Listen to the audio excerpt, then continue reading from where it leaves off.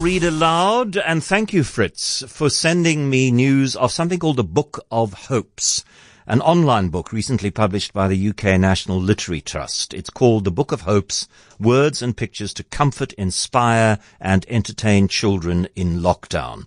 At the moment, it is only available on their website, literarytrust.org.uk.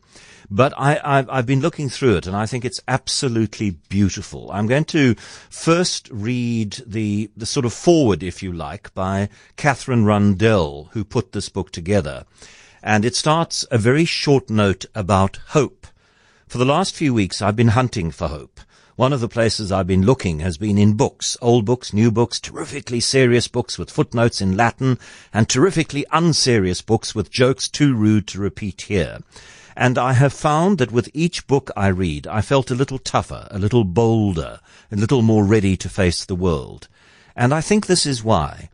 I think stories of transformation, of wild glories and everyday glories, of magic, both real and imaginary, can act like a map. They give us a push towards hope. Real, true hope isn't the promise that everything will be all right, but it's a belief that the world has so many strangenesses and possibilities that giving up would be a mistake, that we live in a universe shot through with the unexpected.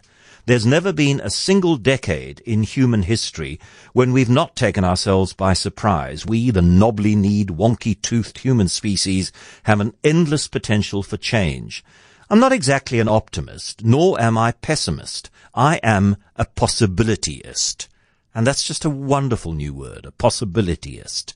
The possibilities out there for beauty, for transforming the world, are literally infinite. There are spectacular ideas that we will have in the next 10 years that we can't even begin to dream of now.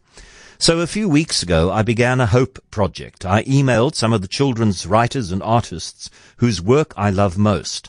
I asked them to write something very short, fiction or non-fiction, or draw something, anything, that would make the people reading it feel like possibilityists, something that would make them laugh or wonder or snort or smile.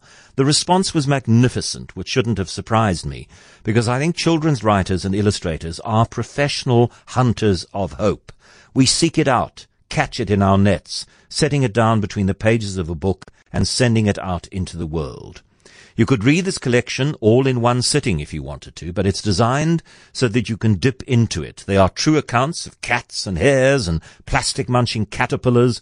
They are doodles and flowers, revolting poems and beautiful poems. There are stories of space travel and new shoes and elephants and dragons. None are longer than 500-ish words, so they can be devoured in a bite. One story for breakfast and another at midday, with a poem, perhaps, for dessert. And I'm going to do the first in the book, which is called A Song of Gladness. I've been talking every morning to Blackbird, telling him why we are all so sad at the moment. He sits on his branch and listens. It was Blackbird's idea. He sang out this morning at dawn from his treetop in the garden to Fox, half asleep behind the garden shed. She thought it a good idea too. It was a wake-up call. Fox was on her feet at once and trotting through Bluebell Wood, where she barked it to deer who ran off across the stream. Kingfisher was there, Otter and Dipper too. They heard and piped it on, and Swallow swooped down over the meadow and passed it on to cows waiting to go into their milking, and to sheep resting quietly under the hedge with her lambs in the corner of the dew-damp field. And they all agreed, bleating it out to bees already busy at their flowers, to weaving spiders and grasshoppers and scurrying mice. Trees heard sheep calling too, the whole flock of them, and waved their budding leaves in wild enthusiasm. And high above, the clouds wandered through the skies, driven by wind, and wind took Blackbird's idea over the cliffs, across heaving seas where gulls and albatross cried it out, and whales and dolphins and porpoises heard it, and wailed and whooped it down into the deep where turtles listened, and they too loved the idea.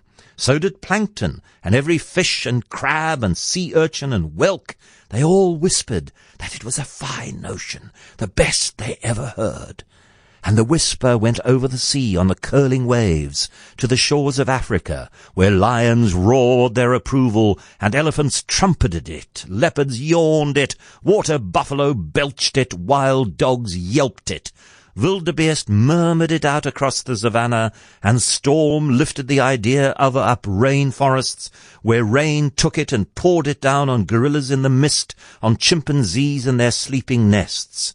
Howler monkeys and gibbons echoed their calls loud all over the earth. They are that loud. And then, from far up high, Sun heard it too, and shone it down over deserts, where Oryx stamped her foot, impatient to be getting on with it, and doing it. She loved the idea that much. Even Camel, who rarely joined in anything, thought this was the best and most beautiful idea he had ever heard. Back in the garden, Blackbird waited till everyone was ready, and then he began to sing. And the whole carnival of animals, every living thing on this good earth joined in, until the globe echoed with the joy of it. And Blackbird was very pleased. But I was still lost in sadness as I heard the earth singing around me. It was a song of forgiveness, I knew that. So I asked Blackbird if I could join in, and he sang his answer back to me. "Why do you think we are doing this, you silly man? We want you and yours to be happy again. Only then will you treat us and the world right again, as you know you should. Only then will all be well. Sing, silly man, sing. Our song is your song is our song." So I sang. We all sang away our sadness. In every house and flat and cottage, we clapped and sang, in every hut and tent, in every palace and hospital and prison. And they heard, and we heard our song of gladness echoing all together in glorious harmony across the universe. And that was Michael Morpurgo's contribution when asked to write something for this. Let me just remind you of what it is called, and I have lost it's the Literacy Trust. Again, if anybody wants a link to this book to read it for themselves or read it to their children or read it with their children, then email me, johnm@capetalk.co.za, and I will pass that link on to you.